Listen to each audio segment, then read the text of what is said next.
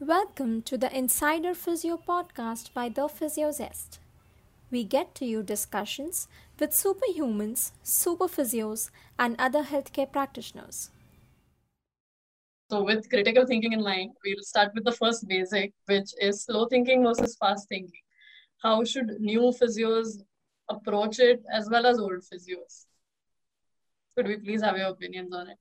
Dr. Asha Menon? So, a very good afternoon to you, Ashish. It's a privilege to be with you. And if I'm thinking in terms of a clinical decision making, looking at fast thinking and slow thinking, clinical decision making is a very complex process of holistic thinking where you're assimilating complex segmental information and you're trying to view it as a whole rather than just component parts that you have got. And you're trying to recognize patterns and to create an order from a disorder, okay, within our conscious and subconscious thought. So the problem with experienced clinicians is that it can be very instinctive and reflexive. And in cases of emergency, yes, it would be very useful. But otherwise, so in an exceptional circumstances, it would be useful. But otherwise, it could be prone to honing in your favorite diagnosis. I think it's a bit of both. Like Dr. Menon said, it's not about this or that. Okay. In certain clinical scenarios, you would go with your fast thinking, which is basically in clinical terms, you will say, I have seen this before. I have seen this clinical presentation before. So that's your fast thinking. Slow thinking would be, thinking about not trying to figure out a diagnosis. Okay. Not trying to figure out a structural diagnosis, just thinking about how this problem which you have, which the patient has, how it has manifested to this stage. Okay. So that's slow thinking. What other factors, could be involved, things like that. So slow and fast, both, I think, needs to be there. But slow thinking is always good because it's reflective thinking. Yes. It's meditative thinking. It's not calculative thinking. It's not something just when you regurgitate or just speak information. It's reflective. So I think that's slow thinking is better, but it has to be both. It's like you have a car and you are driving it. So car is slow thinking, you are fast thinker, so it has to be a balance. Okay, perfect. Dr. Menon, what biases do you think can occur while you're trying to make a decision, while doing a clinical decision making? Right. So, we clinicians are also subject to the same errors of thinking that could virtually affect all people.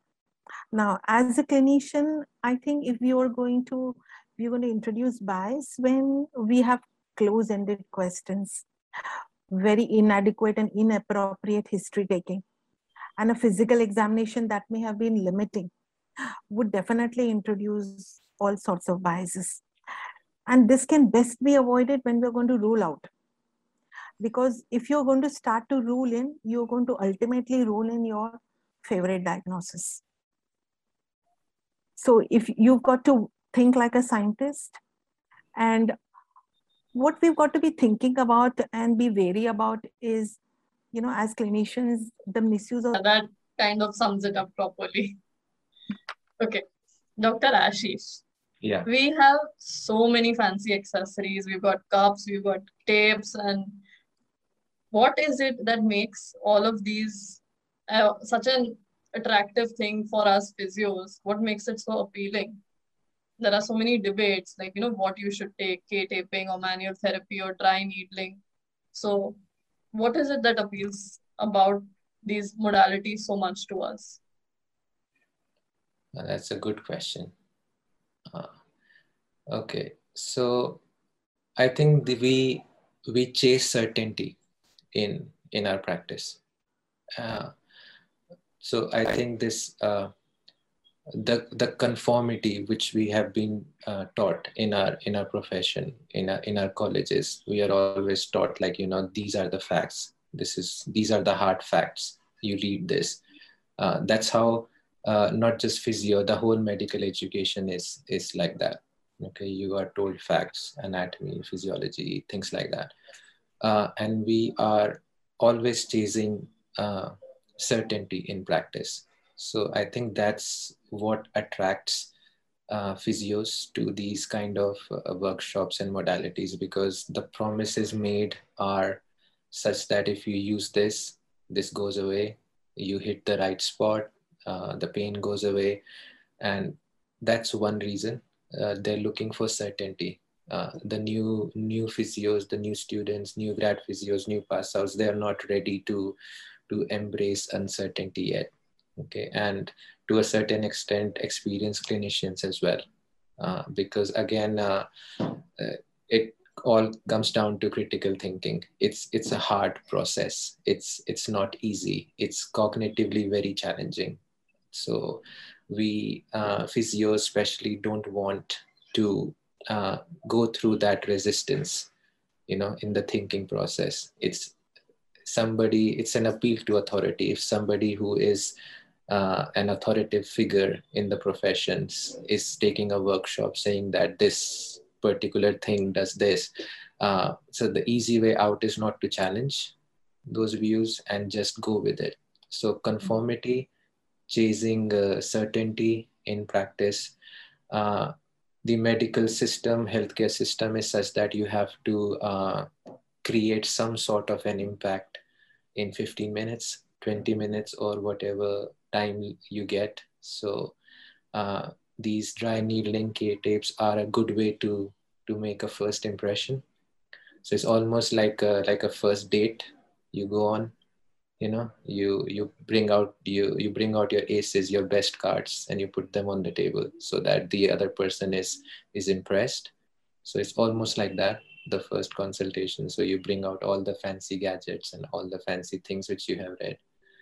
Again, you have uh, a group mentality in students. So if you have a batch of 50 students and out of them 40 students believe that this workshop is the big deal, it's going to solve all the problems. So you have to go with the group, right? Because you have that need as a human being to belong to a group, because critical thinkers are, they face a lot of challenges.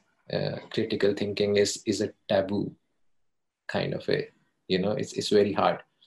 So that's why everybody says critical thinking is good.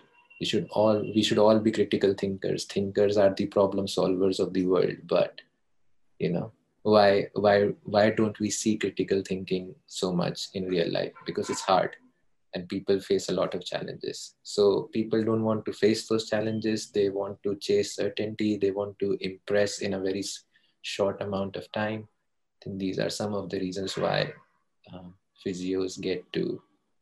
From your graduate level thinking, how you see things in college and how your batchmates are going towards it, starts from there. Yeah. Similarly, Dr. Asha, now for you, I think since our third year only, while we're presenting cases, we develop an ICF kind of a format. We go for structural impairments, functional impairments, then, participation restrictions and all of that. Does that really help in differential diagnosis and, coming to a conclusion for a patient?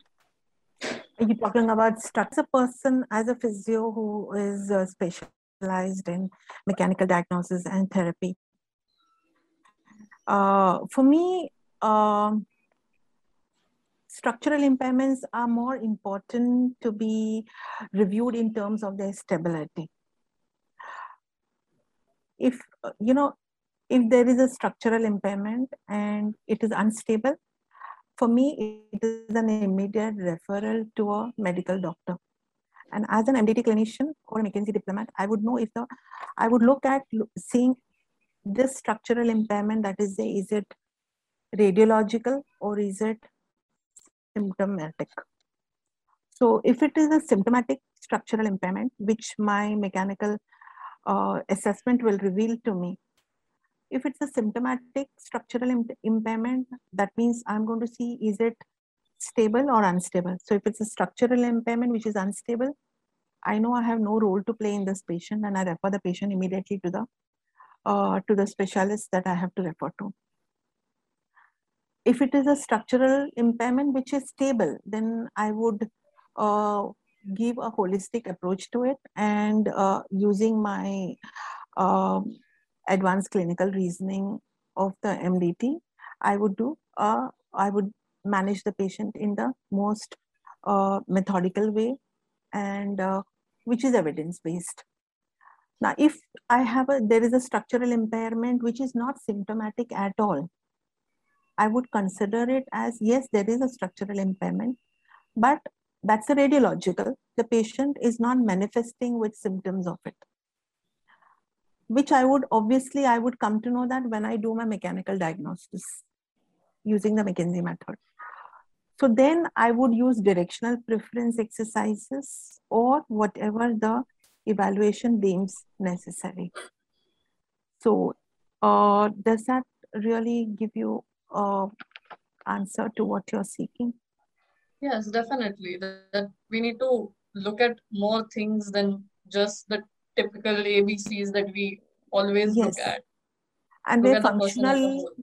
and a functional impairment where it is necessary, it's very important to see the functional impairments, because pain can be modulated.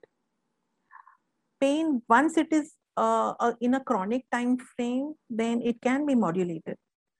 It could be a nociplastic pain. So we need to not only look at what's the pain, what's happening to the pain. We need to also see whether, as the symptoms of pain is being affected, is the functions also being affected. And if along with if there are drivers of pain and disability which has been seen during the evaluation, and the patient is not really coming up very well with the exercises that has been prescribed or with what we thought was our provisional diagnosis, then obviously, and the functional impairments have not been affected positively, then it's time for us to review what we have done and to refer the patient for multidisciplinary treatment. So we have to make a balance of all these. So nothing is really, black and white, or it requires a lot of thinking process. Yes, sorry, you were asking. Yes, so we're seeing new evidence negating concepts. Like we used to believe at one point that lifting will cause spine problems, or your knees shouldn't go over your toes while squatting. So what are more such concepts that we as physios believe in which might not really be true? Where should I start? Give me your top 5. Top 5. Yes. Okay, so one is, I think, the belief that your weak core causes back pain. I think that's one of the ones which make me cringe a lot. I think that needs to be up there in the top 5. Again, running is bad for your knees. That's another one which kind of grinds my gears. Lifting heavy things is bad for women. That's really, I've heard so many times in gyms and things. I've seen so many personal trainers in these big chains of gyms just making ladies do cardio and light dumbbells, 2 kg, 3 kg. It's just ridiculous, so that's there. What else? The myth of overpronation. Overpronation causes knee injuries, knee valgus. Your exercise needs to be a perfect form. What else? You should not load. You should not load dysfunctional patterns, movement patterns, all this concept of functional and dysfunctional movement patterns. Your pelvis is out of alignment. Uh, there are so many. There's so many. It's Absolutely. really sad. It's funny but sad, sad but true too. It Because is. yeah, I have heard of a very, very strange thing. Running causes tightness. yeah, yeah. I It's don't bad know. for your I should I yeah. laugh? Yeah. It causes, I've heard my muscles can get tight because I'm a runner. Or somebody saying because you're running and because you're doing so many marathons, that's why you've got all these tightnesses. Yeah, and things like stretching prevents injuries. So many beliefs which have been around for so long. These are not. You mentioned that these are new concepts. These are not new concepts. These have been around for a long, long time. Since the 90s, they have published papers on these. It's just that it's what we coming back to critical thinking and confirmation biases. It's just that clinicians, we tend to look at evidence which confirms our beliefs and not the opposing beliefs, because it's easy, it's cognitively easy, it's not hard. So I think that's why uh, it looks like, because of the advent of social media and now everything is accessible, there is so much of information. But on the other hand, just because there is so much information out there right now, we need more than ever, we need to think critically. Dr. Mendon was completely agreeing with you at everything that you were saying. Do you have anything to add, Dr. Mendon, Yeah, there's one to thing this that, list? to this list, as I said, running causes tightnesses. That's a thing that some bizarre thing that I've heard. But one thing I would like to add is sitting causes back or neck pain.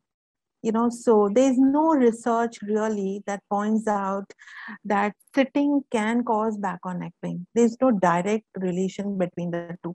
But we do find that patients who may have a back and neck pain, they do have a problem sitting, where they would sit and the pain could enhance, or they do not like sitting. But there's no direct research that really links the two together, because we do see a lot of people hunched up out there for years together, and they still do not have any pain. And then we are at a loss when a patient says, oh, you tell me that my posture should be more appropriate, but I have 10 people in my office who sit in this position, which you say could bring on my pain, and then you have no evidence really to suggest as to that could really cause the pain. So in these circumstances, I think all that we should say is that, if this posture really brings on your pain, then it's best to avoid it.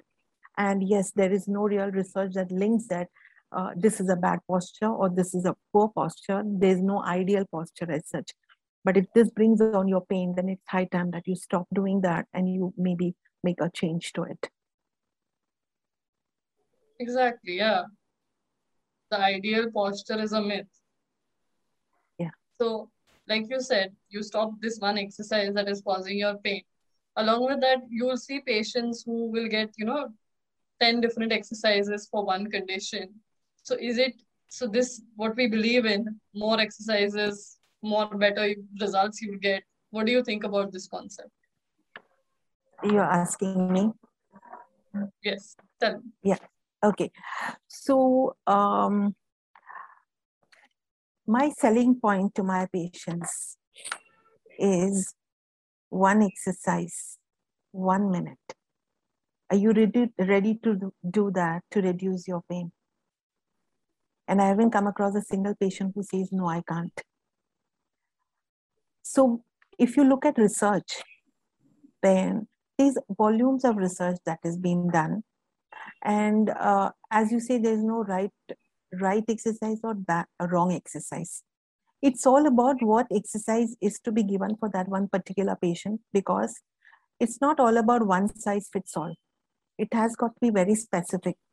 So for one patient, maybe you need to get that patient functional, and hence you need multiple exercises.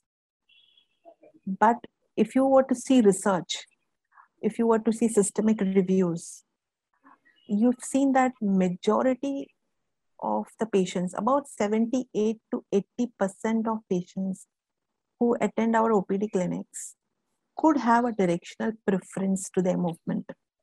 So if we know that 80% of patients in our clinics could have a directional preference, then isn't it logical that you would give that one movement to the patient as exercise rather than multiple movements? So if you were to see the one, I could tell you 2004 Long et al. Or does it matter which exercise? That's one paper that you could go through. Yes, the evidences are much more than that one paper. But that's a very beautiful paper that you could see where, patients have been grouped into matched, unmatched, and evidence-based exercises. And then patients have come back and then they have gone back to their directional preference exercise, seen the outcome. So it's a beautiful paper. But we know that there are reviews, multiple papers, which tell us that roughly about 78 to 80% would come into a directional preference. It's only logical that we would give these patients, these 78 to 80% of patients should be given a directional preference exercise then. But makes sense. That was very well put with the example and everything. If I kind of want to circle back to what Dr. Menon said, and I want to take it to Dr. Ashish about the ideal posture thing. So along with the myth about the ideal posture, we also have function versus dysfunctional movements. What are your views about that? I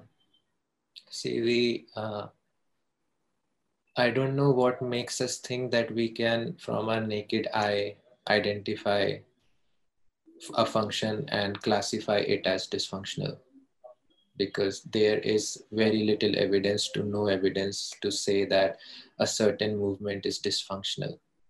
Okay. If you read the dynamic system theory of movement, you have three things, right? A movement is accomplished. It has three components: the individual, the task, and the environment, right? So individual factors which you cannot change, like your anatomy, your genetics, your age, your gender, okay, that will influence the way you move. Simple example being somebody who has very short femurs. They are very happy squatting, you know, ass to the grass, kind of like deep squats, right?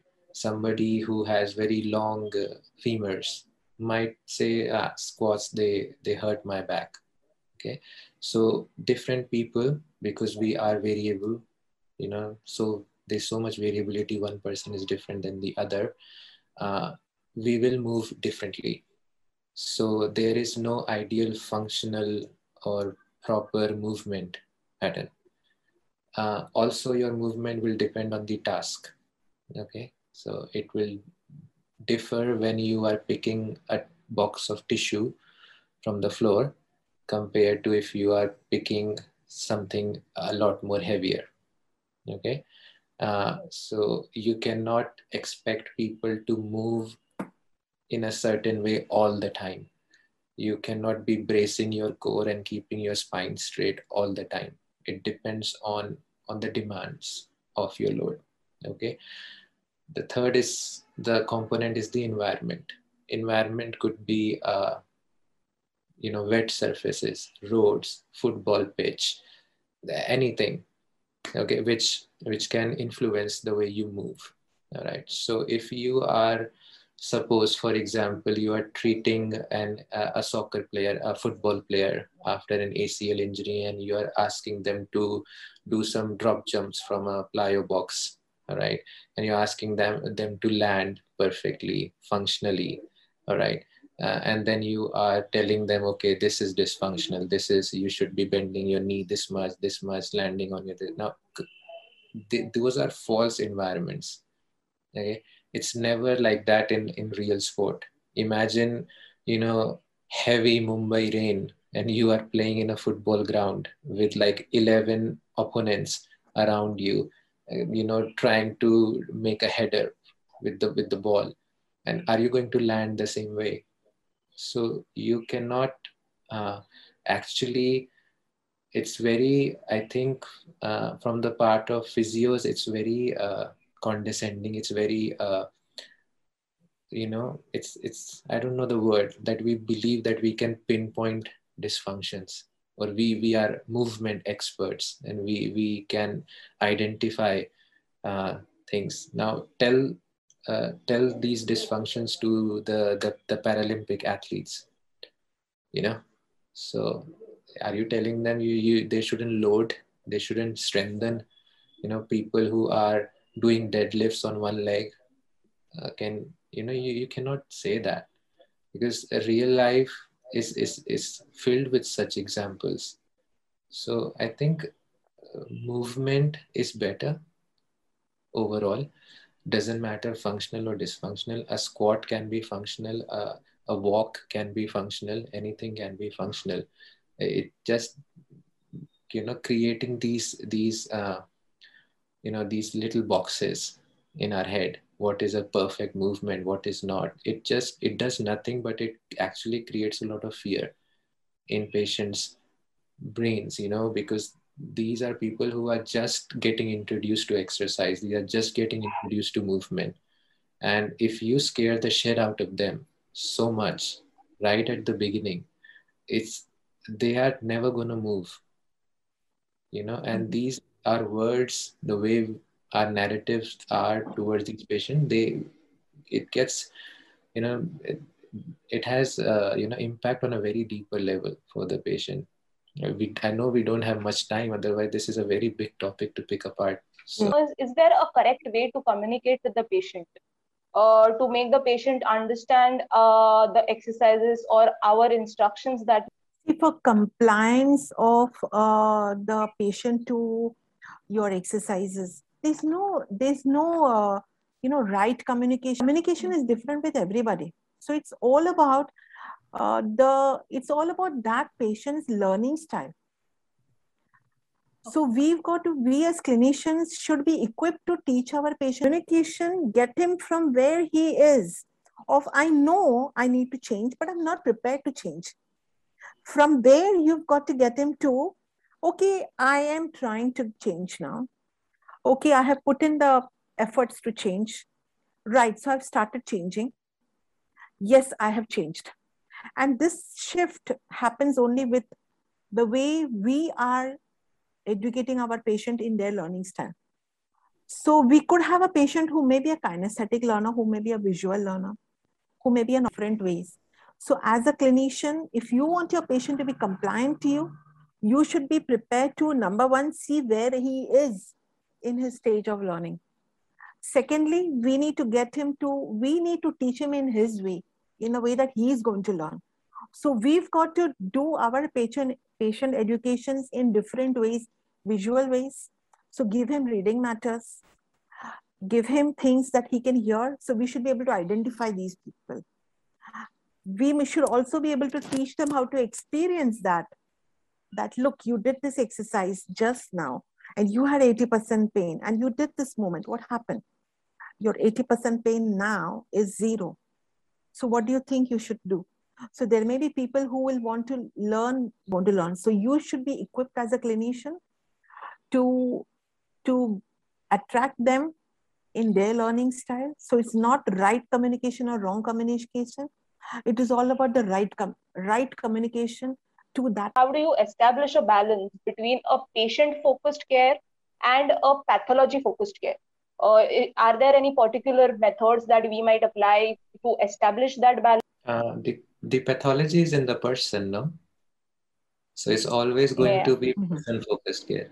It cannot be pathology focused. If you are a critical thinker, okay, it helps you with your communication, okay? Because you have assessed, you have reflected on your practice and all the information which is available, and you have discussed it with your peers, okay? You have surrounded yourself with people who actually challenge your biases, who question your thinking, and that way you have become more receptive in receiving, I won't say constructive criticism, but receiving suggestions, receiving or looking at other points of views as well. So that indirectly makes you a better so when you approach a patient with anything, like suppose a back pain or something, it's always going to be person focused. And first of all, before you start going into the, even though you say you are following the biopsychosocial model, but you will still be doing something very biomedical, which is straight away thinking that I need to, first of all, you have to validate, because a person might come to you with very long held beliefs saying that, okay, backs run in my family. My very well reputed doctor surgeon has told me that I have disc I maybe if you dig deep down, you will think, or you might get to know that this lady who is having back pain is actually very fearful that she might never get pregnant, she might never be able to carry a child because her core is so weak. That's first of all, before doing anything, you need to validate the person. You need to validate, and then you need to empathize. Validation comes at many different levels. Level one validation is when you are listening. Okay, now there is a difference between listening and hearing. Okay, these are two different things. All right, when you are listening, you listen, but you don't pass judgments. You listen, and you make sure the patient knows that you are there for them. You are in their corner. Okay, you ask them open-ended question like how, when, why do you think that is? Okay, why do you think that belief is not like, no, I just this recent study came out which shows that posture has a very poor correlation with pain. Be affirmative, affirm their beliefs. Okay, tell them, accept what they're telling you. Don't go like a wild bull in a china shop saying that no, this is wrong, what you will lose trust. So you are talking about building compliance. Your patient is not going to be compliant if he doesn't trust you. Okay, it doesn't matter what you give, it's how you give it. Affirmative, then reflect. Once you have heard them, question it back. So in statements like, okay, so what I'm hearing is, or what do you mean? Okay, so if I'm hearing you right, are you saying this? Reconfirm, again, reflect what they are saying. Okay, and then at the end, summarize your consultation. So what do you think we should do, or what do you think you can do with me? Things like that, statements like that, and the patient is going to tell you what is the solution. You don't have to worry about, you just have to worry about what the patient enjoys to do, can do, will do. Like Dr. Menon says, if the patient is ready, willing, and able to do. Okay, these three things: ready, willing, and able. So that's your job. So give him one simple and effective thing. It could be anything. It doesn't have to be a bird dog exercise or a hip thrust exercise. It could be just walk 15 minutes, take the stairs coming down from your apartment, build simple, something which reduces the kinesophobia, the movement fear. Okay, something which makes the person trust you, then only is going to come back, he or she is going to come back to you. When you critically think, take in all the evidence, your communication tends. A lot of times in our clinics, we don't actually have time of evaluating a patient one-on-one or prescribing a tailor-made management. How does this impact the physio profession per se, and how does this impact the relationship that the physiotherapists have with the patient and as well as with the To what is the definition of physiotherapy according to our state councils? Right, it very clearly tells that this is a very mature profession where we are very independent thinkers, and we have the capacity in us and the academic qualification in us to take on a patient, evaluate the patient, know when we need to refer the patient, know what is the physiotherapeutic treatment that we've got to give. There is no way that you can adhere to the definition of physiotherapy when you are taking on 10 patients and you are the only physio around there. Even if you're taking 3 patients, you cannot do justice to anybody. Because I think, number one, the Indian patients deserve as good a method of treatment as anybody around the world. So if an orthopedic physiotherapist around the world is doing a 1:1 evaluation and treatment, why shouldn't a patient in India deserve it? Now, secondly, if you're thinking or you're giving an excuse that, oh, we have too many patients, we have a huge population, then we have a huge population, but we also have a huge population of physiotherapists. So it balances. Got a 1 week back pain. It's not a life-threatening emergency at all. So if you're already seeing a patient, you can always give the patient an appointment. And once again, we have researches around 3 decades that points out, right from 1987 Spitzer et al., which very clearly indicates and suggests that we must make the patients actively participate in the patient, because we are dealing with very episodic disorders. We must teach these patients to empower them, going to get them dependent on us.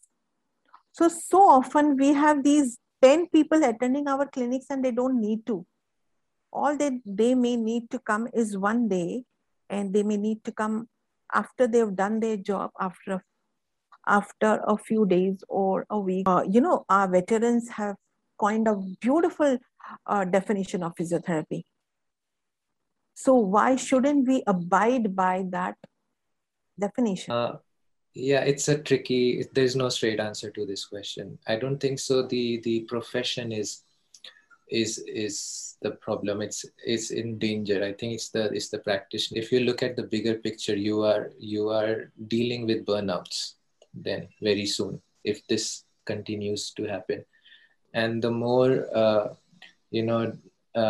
unsatisfied physio population we have in our country, that's going to be a major, and burnout is never good for personal health and for the whole physio pop might not see the effect straight away. And yes, Shannon makes a good point that it's not fair to the patients. You might be doing harm, but again, on the other hand, you can see a patient for an hour and still do harm if you are not. So it again, there's no straight answer to this, but yes, if you look at burnout, because I think that's going to be a major problem for physios, and that's what kind of discourages new grad physios to either leave the profession, because there's so many who in one point of their lives have thought of leaving the profession. So I think that's the bigger issue rather than because I don't think so physio only does that. A lot of medical professions or branches do that. See a lot of patients in a thinking. Do you think there ever comes a point where critical thinking can become a negative thing in the clinical practice? Can that ever occur? That's a tough question. No, because see, critical thinking needs to be there, but it should not. It allows you and does not be like something called as paralysis by analysis. Okay, if you're thinking so much that you're not even doing anything for the patient in front of you who is in pain, then it could be a negative thing. But overall, it's a positive thing because it's not about you. It's about the patients you're caring for. If they deserve the best care, then you need to do critical thinking. You need to think critically. Okay, so it's all about the patients. So yes, it should allow us. It should not, stop us by just okay. We see this many times in clinical practice that we are so hell bent towards evidence that we forget the other two pillars of evidence-based medicine, right? So one is the patient experience, what the patient brings to the table, One is your experience as a clinician, and one is what the research says. These are these three pillars. Okay, you need, if you want to be known as an evidence-based practitioner, you need to work on these three pillars, right? You need to work on that experience pillar as well. You need to gain that experience, and experience comes when you think critically but also are open to other possibilities as well, such as you are dealing with a human. They will not always conform to what you think is right. Yeah. So it's overall a good thing. I I like critical thinking because it it's very meditative, it's reflective, but it's also about knowing the fact that science and evidence, it's about constantly crossing gaps, bridges, constantly crossing chasms. You are here, but you could be wrong. So it's always about continually evolve. Critical thinking is necessary. Okay, but we should also be careful that it's not leading to a paralysis, that we are not doing anything to help. Yeah, as I agree quite a bit to what Dr. Ashish has to say. And I think, it's we become very reflective when we are going to be, critically thinking. So when you are even there is newer informations that come through, you have got to look at it with a critical appraisal, not accept everything that comes in print as a gospel truth. So you've got to think about it. You've got to look at, in terms of the entire information that's come through a research paper. Look at it with a critical appraisal, and then see what do you think about it in terms of applying it within your society. So often, yes, uh, we do say that we must have research which has got external validity. So that means it should be something, it should be any treatment method should be applicable to all populations. But that's not what happens many times. So we've got to look at it in a larger perspective. And yes, clinical practice patterns are going to change when newer informations come in, and we have to reflect. We have to think about it. If something is right, we've got to embrace it and go beyond your comfort. Yeah, as I agree quite a bit to what Dr. Ashish has to say. And I think, it's we become very reflective when we are going to be, critically thinking. So when you are even there is newer informations that come through, you have got to look at it with a critical appraisal, not accept everything that comes in print as a gospel truth.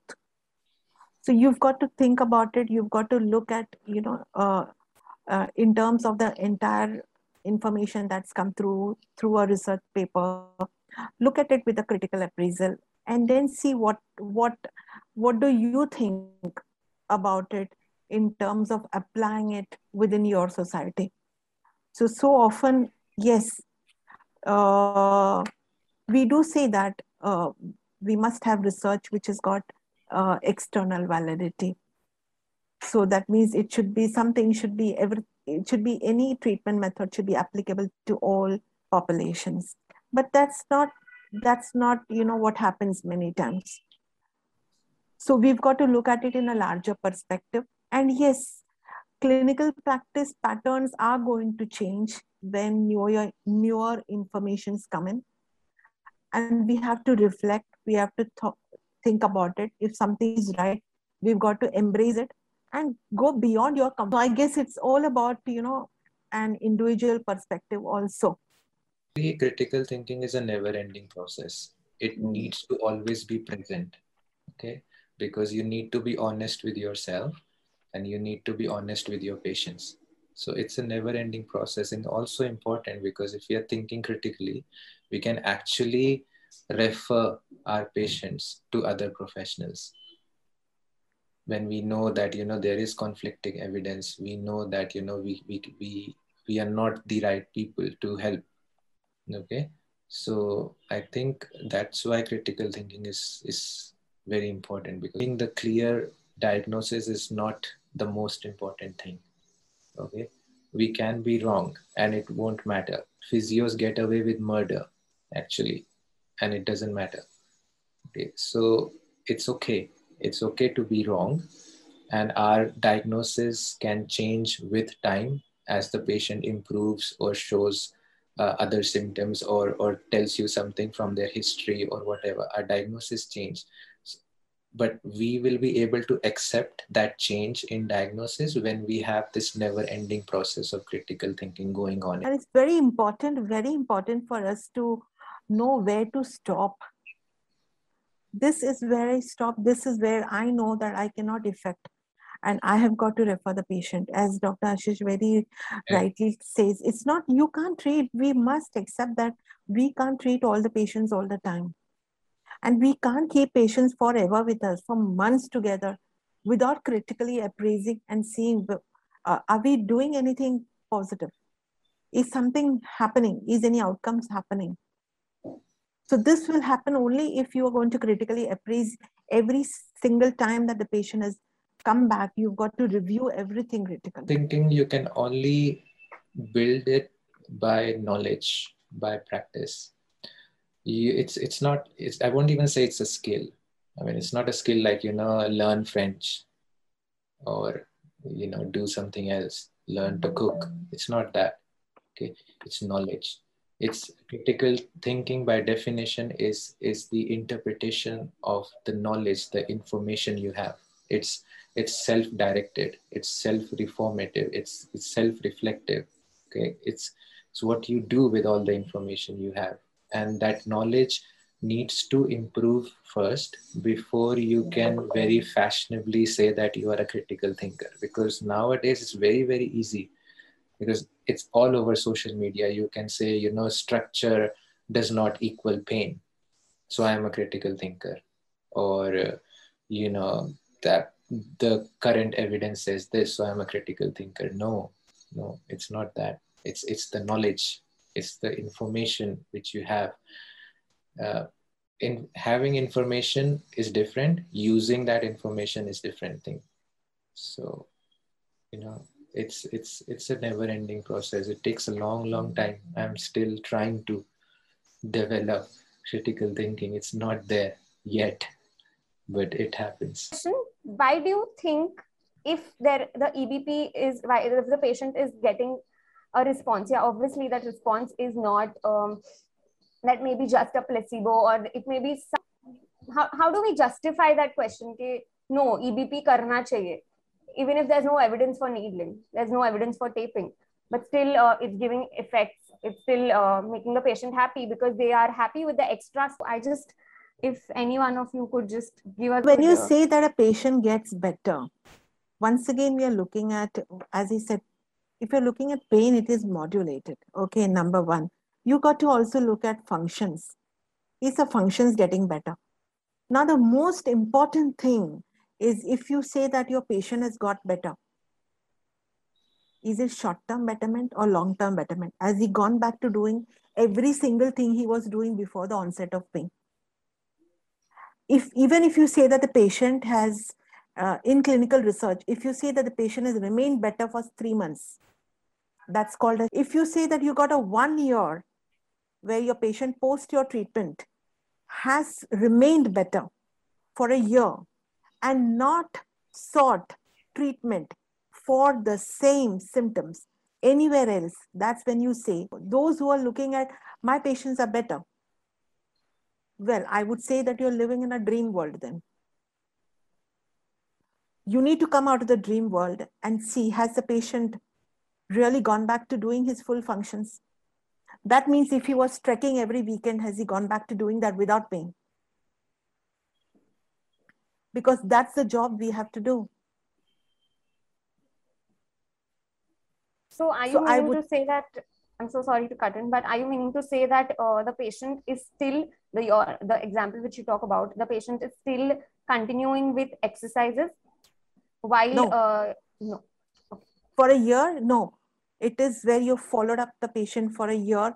No, for the sake of understanding whether he is better.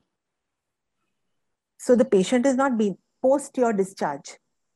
When you say that patient has got better and you discharge the patient, post your discharge, he's got to be 0 on symptomatics and the functional scales. He's got to be completely, fully functional. And he's got to remain in that status. If you have got a 1-year follow-up and the patient has not sought treatment again anywhere else for the same thing, that's when you can say that whatever you have given, it all depends upon the patient's perception of what is better. The patient might perceive that my neck pain is a lot better, and I think that the treatment you gave me today is a lot better. But you critically analyze what you have done and you ask the patient further more questions as to what all is better. And you might probably end up understanding that the patient's distal symptoms have got worse. But it's the patient's perception that my neck is better and I'm a lot better. But as a clinician, as a medical professional, if your proximal pain has reduced but your distal symptoms have increased, you have only worsened the patient. So you have only asked the patient, he has told you something about his perception, and you live in a dream world that your treatment has given the optimal. Now, I just want to say this is what I meant by when I was talking about burnout. You know, the frustration which the new grad physios have in our country. That's the bigger picture we need to see. All these busting myths on social media, and they get you the likes, they get you the followers. Yes. But we do tend to fall into something of a social media echo chamber where what we are where what we are putting out is only falling in on the ears of clinicians. Okay, so we all know that bending the spine is okay, and knees over toes is okay, but is that making the real? So talking about evidence-based medicine, and should we do what the patients want us to do? Now, actually, evidence-based medicine is something which is created by humans. Okay, and like everything which is created by humans, it has earlier model of evidence-based medicine was the stool model. So you have a stool, we have 3 pillars. The best available evidence is 1, 2 is your patient's experiences, and 3rd is your own experience as a clinician and what you bring to the table. And that actually created a very grotesque picture of evidence-based medicine over time. Okay, the better way of looking at evidence-based medicine is like a funnel. Okay, so you have the best available evidence at the top. Okay, so the patient experiences and what your clinical experience is, that's the second layer of the filter, and the last layer of the filter is the patient. Okay, so whatever the patient is getting is coming through these filters. Okay, so if we talk about the first layer, which is your evidence-based medicine, the best available evidence filter. Yeah, so you have these, you must have seen that pyramid of evidence, right? You have the case control study at the bottom, the systemic reviews and meta-analysis at the top. That's your best available evidence. Now, one thing you need to be careful is that don't just read evidence which confirms your beliefs. Okay, that's one thing. All right. Then you come to the second, which is your clinical experience. Okay, what you see in the clinic. All right, and how, again, it's the lowest form of evidence, but it has to go through that filter.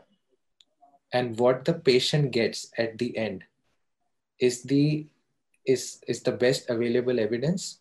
It's what you have seen, and then that's what the patient gets at the end. So it's not like you are doing what the patient wants. You understand? You're not doing what the patient wants. You are giving an option to the patient after analyzing the best available evidence, pro and cons, like to and against, for and against.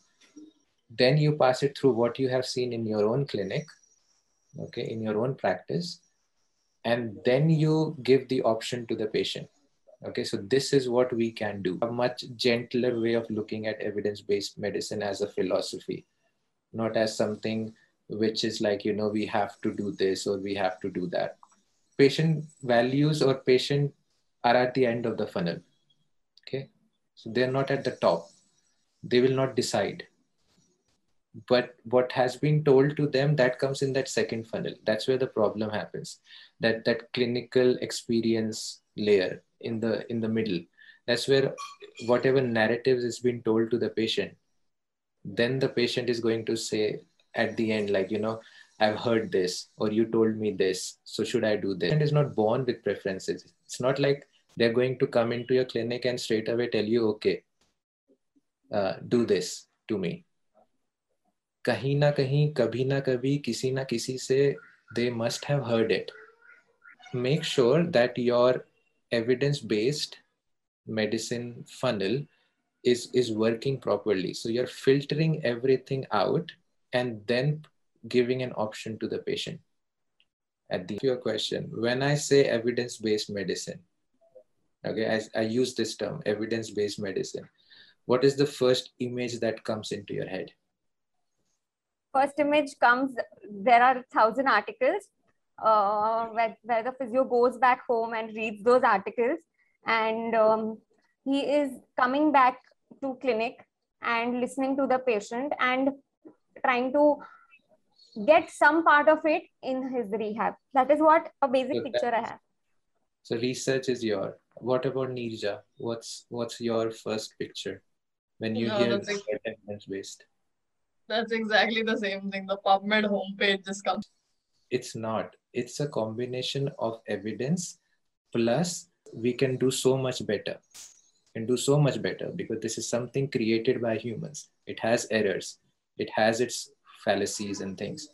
But evidence-based medicine does not only mean research. It means take your experience into consideration, take your patient's experience into consideration, make it go through the funnel, your clinical reasoning process. Then you provide things because what matters is the person in front of you. Okay, that's where that is why critical thinking is so important. To sum it up, between what's good for you, what's not so good.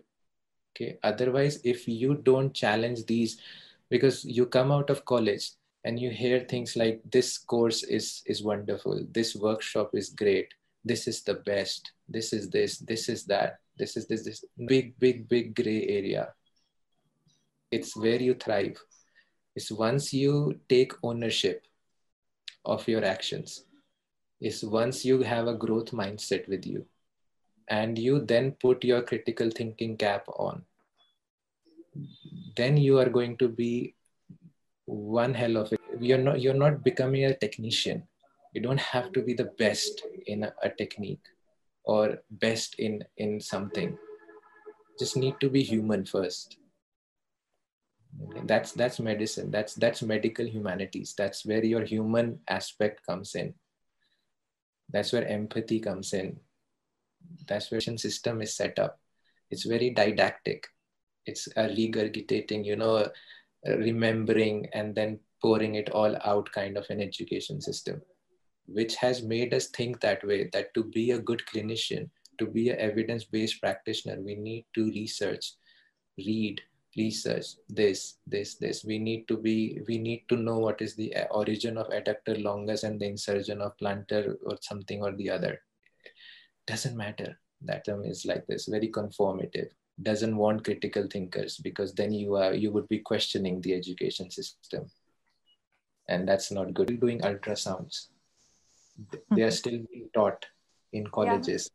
So if a topic like ultrasound has been around for like 20 years, imagine a curriculum full of such topics, and just imagine how long it's going to take. But the change starts with you.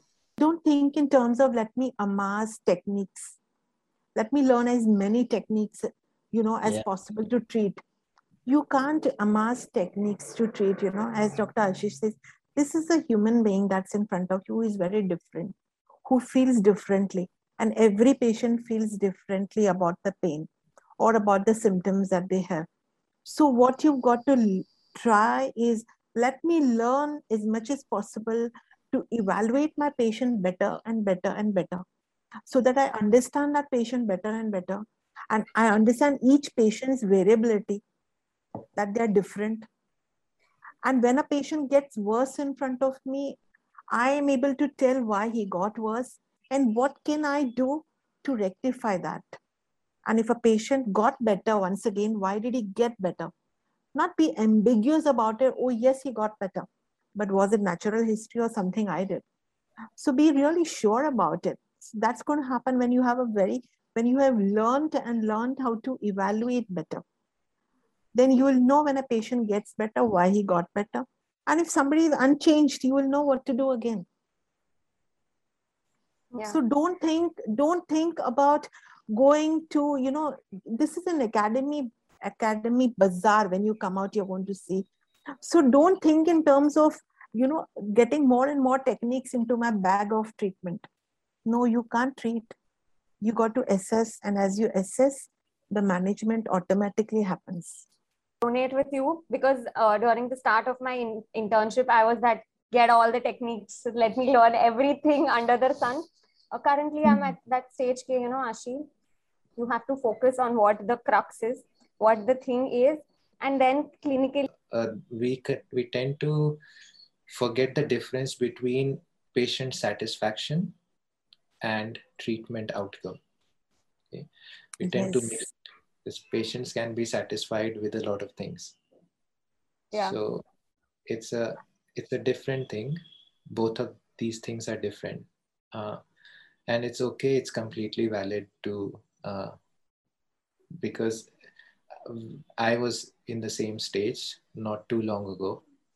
I am trying to get, so the thing is, you need to be the change. The thing is about feeling better and getting better. As Dr. Ashish says, feeling better, a patient can feel better due to a lot of things, but getting better is what we need to focus.